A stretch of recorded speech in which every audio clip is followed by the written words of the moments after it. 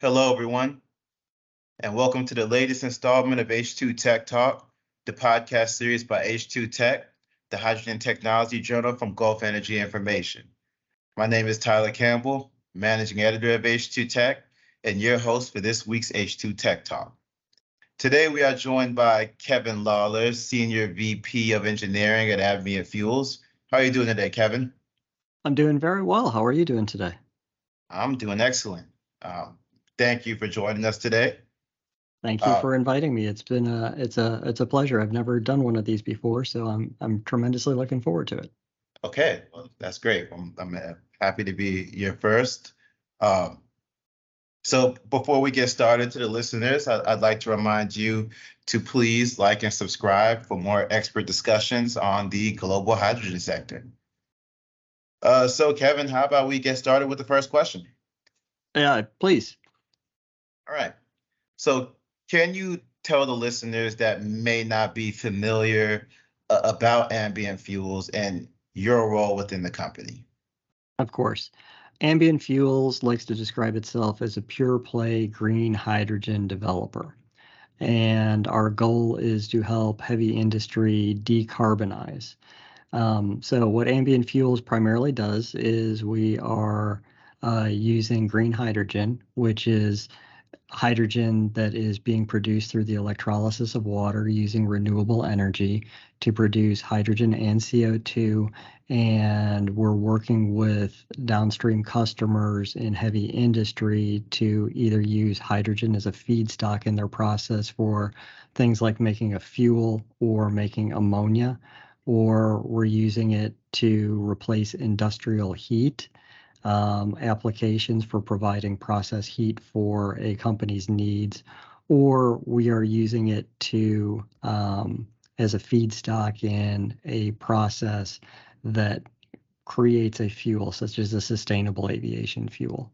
So Ambient Fuels has been around for about 18 months, and we are a combination of people from both the renewable energy industry that have experience in the development of wind and solar and battery projects, and people that come from the traditional chemical process industry, such as refining, oil and gas midstream operations, fertilizer and agricultural chemicals.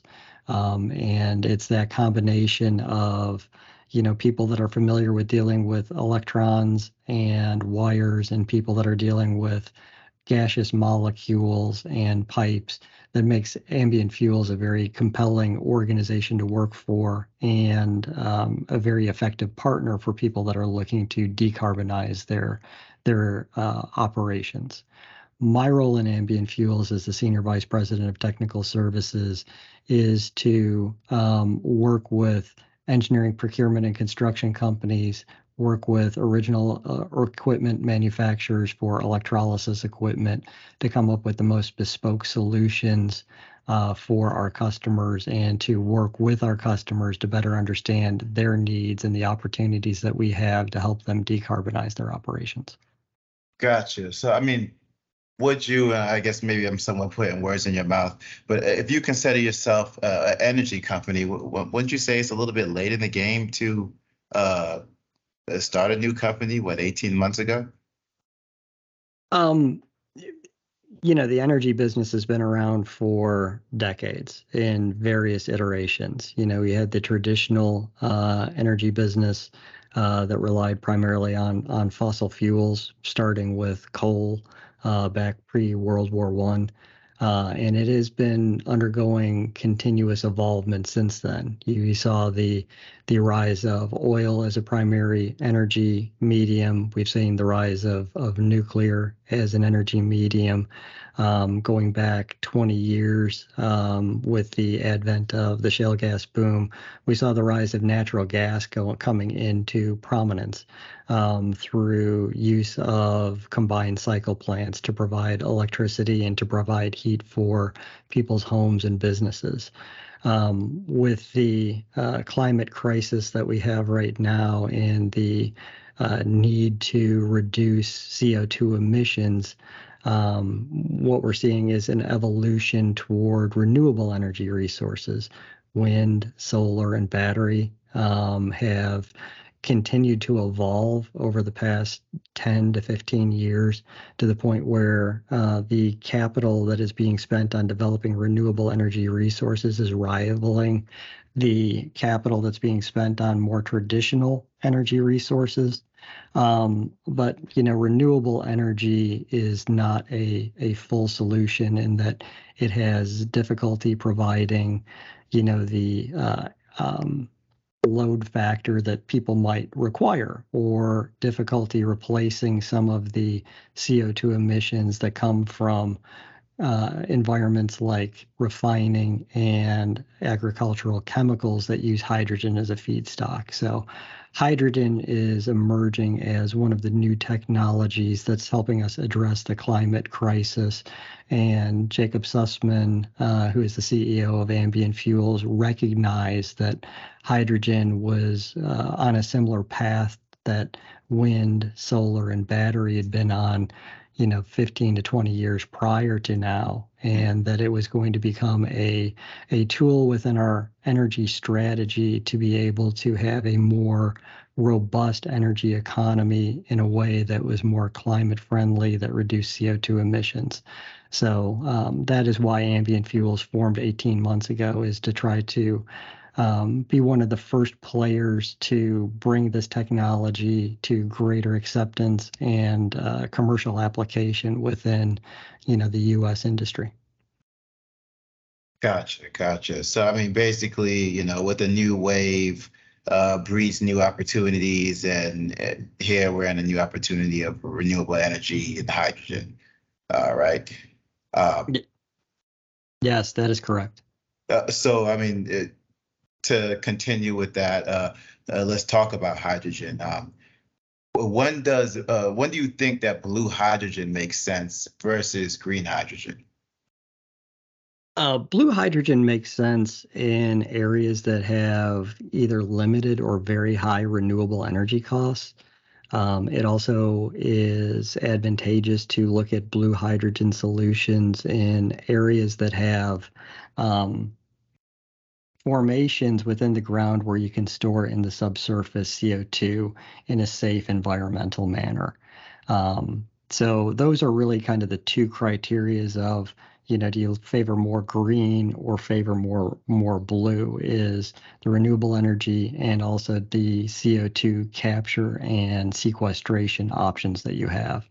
Green hydrogen works very, very well where there is large amounts of renewable energy to reduce our CO2 in our product, and we respond very well to load response. The equipment that runs green hydrogen electrolyzers can turn on and off more quickly based on load than the standard blue hydrogen steam methane reforming plant or autothermal reforming plant. Okay, so I mean, okay, interesting.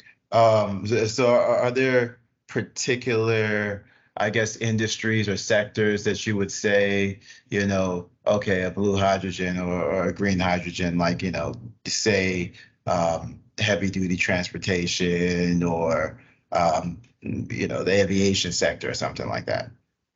I would say that, petroleum refining, because natural gas is part of their processes and they do have natural gas available, within their facilities, and they're very comfortable with running steam methane reforming and autothermal reforming plants. And a large number of the major refineries are also located in areas that are adjacent to formations that are suitable for the storage and sequestration of CO2 in the subsurface, tend to lend themselves more as blue hydrogen customers at this point. When you look at the agricultural chemical market, which their primary expense is natural gas at this point, they have been favoring, I think, more green hydrogen, or kicking off more green hydrogen projects, because the changing in commodity prices with time of natural gas kind of creates a financial stress for those organizations that they might be able to alleviate with green hydrogen. Also, a large number of fertilizer and agricultural chemical facilities are located in regions that have a plentiful amount of renewable electricity to be able to draw on and use to fuel their green hydrogen facilities. I mean, I guess that makes sense if you really just think about it. I mean, agricultural industries having more access to those, solar, those kind of resources. Interesting when you think about it. So, I mean, but to talk more on hydrogen, how do you think that hydrogen can be utilized in the aviation sector? Hydrogen is a very interesting choice to be used in the aviation sector. The aviation sector since 2008 has been moving toward sustainable aviation fuels. And in 2008 was the first biojet fuel test that was performed by Virgin Atlantic. And I believe there are 9 different sustainable aviation fuel production pathways that are approved by the Department of Energy to use right now in the creation of sustainable aviation fuel. A large number of these pathways are some type of variation of what we call Fischer-Tropsch synthesis, which is a technology that has been around for decades and was heavily used to create fuels in the South Africa region. Fischer-Tropsch synthesis combines hydrogen and some form of carbon dioxide or carbon monoxide in order to create a fuel via a catalyst. So the catalyst combines hydrogen and carbon atoms and recombines them in such a way that it has a chemical properties very, very similar to aviation fuel that is produced through petroleum refining. And these types of sustainable aviation fuels through Fischer-Tropsch synthesis can be blended up to 50% right now with traditional aviation fuels and used in commercial airliners at this point. Hydrogen can also be used with kind of more of the biological processes that are used to create aviation fuels that are coming from some kind of organic matter, either like grass clippings or fats or animal products, sugars, and it can be used to increase the efficiency of those processes by adding more hydrogen to combine with the carbons in a much more efficient way. And those type processes are approved, but the blending percentage is a little bit different. A lot of those are in the 5 to 30% range is what's allowed to blend with traditional aviation fuels to create a sustainable aviation fuel. So the hydrogen industry is helping to make these processes much more economical, much more available for airlines and other industrial suppliers that might purchase aviation fuels to offset their CO2 footprint from their employees traveling, and is opening up a new pathway for our economy. Sustainable aviation fuels has a tremendous ability to reduce CO2 emissions from the airline industries. It is regularly quoted that long-term or widespread adoption of sustainable aviation fuels could reduce the CO2 emissions from airline travel, up to 80 to 90%. Let's talk about the IRA, the U.S. Inflation Reduction Act. What are the implications of the U.S. IRA, and how will Ambient Fuels utilize it going forward? The implications of the IRA is that customers that were slow to adopt green or blue hydrogen are now encouraged to do so because green and blue hydrogen are much more cost competitive with the traditional ways to produce hydrogen, which is what we call gray or brown hydrogen. So the economic barrier to green and blue hydrogen adoption is much less, or depending on the area that you're in, is not a consideration at this time. So within companies like Ambient Fuels that specializes in green hydrogen, it's really impacted our business by opening up new markets to us that were not available before. Many customers in the chemical industry that use natural gas for heat, automotive industry that use natural gas for various opportunities, the utility sector that previously were not favorable toward starting green hydrogen or blue hydrogen projects are now looking at them quite seriously. So the IRA has really kind of breathed a new life into our business and expanded our opportunities. And how do you see it going in? Because I've heard the DOE, I guess the goal is the $1 per kilogram, and what's it in the decade? What are your thoughts on that? Do you think that's feasible? I do believe it's feasible, and it's coming through multiple different pathways that's leading that to feasibility. The one main pathway is the IRA, in addition to having breathed new life into a company like Ambient Fuels, or giving us much more opportunities to sell into new markets. It's also created a investment within electrolyzer technology. So there is a number of different companies that are spending heavily on research and development on electrolyzer technology and increasing the efficiency of those technologies. So it requires less electricity to produce a kilogram of hydrogen than it did before. So that overall drives the cost down. Also, they're shrinking the size of the plants, which drives the land cost down and the development. And in addition to that, as the industry is doing more projects, you're finding just through the natural practice and repetition of doing these type of projects that costs are coming down. Standardized drawings are being developed, standardized plant designs reduce the cost. And in addition to the cost efficiencies that are coming on the electrolyzer technology and also the application of these projects, you're seeing even greater investment in renewable energy resources, and the more renewable energy resources that come online that are available for a company like Ambient Fuels, that drives the overall cost of the electrical pricing down. And all of those different factors drive the overall levelized cost of hydrogen down closer and closer to that $1 per kilogram range.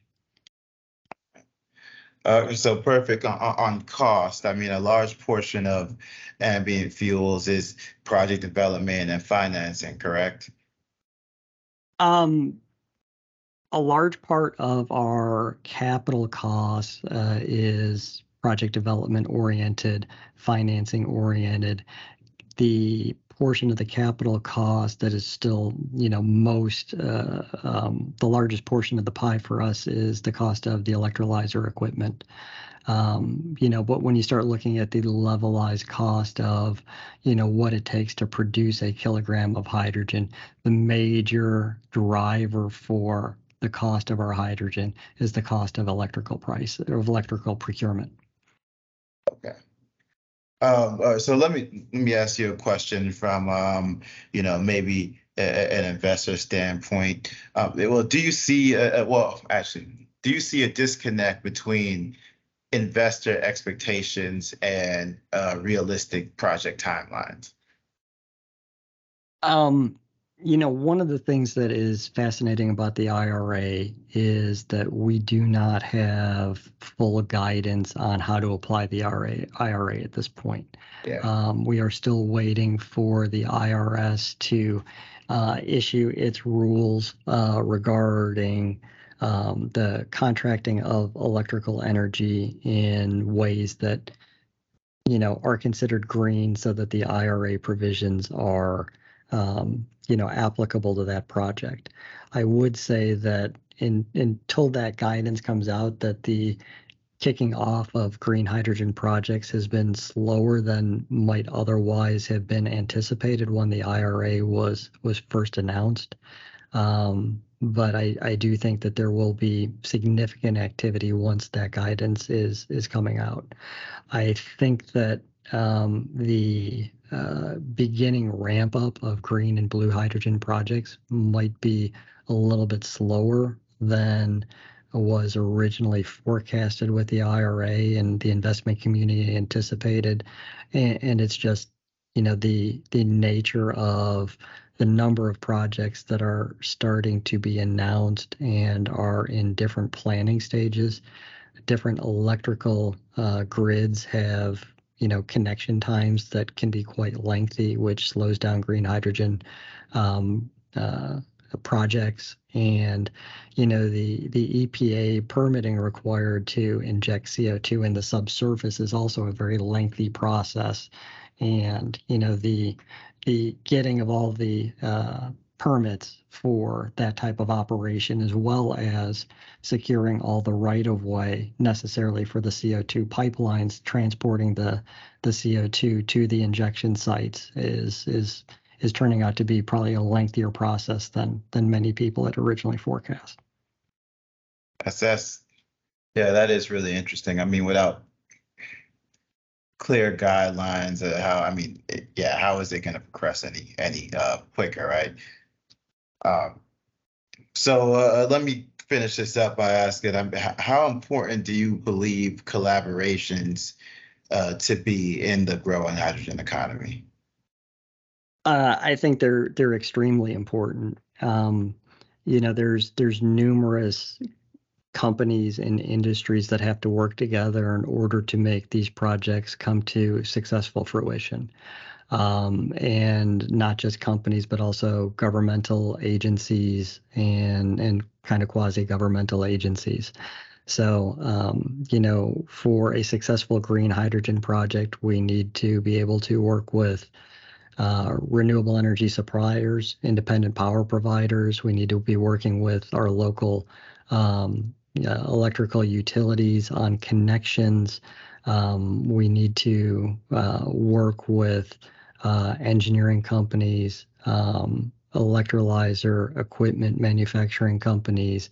We need, kind of clear guidance and ability to acquire right of way for pipelines and, environmental permitting as well. So there's numerous different agencies and players that are involved in a green hydrogen project, and I think maybe even more so on a blue hydrogen project that has, goes across maybe multiple jurisdictions with their pipeline systems and injection systems. So it is a collaboration of multiple different parties to make one of these projects happen. Fair enough. Fair enough. All right, Kevin. Well, I mean, that's pretty much all I had for you today. Do you have any closing thoughts, takeaways that you'd like to tell our listeners?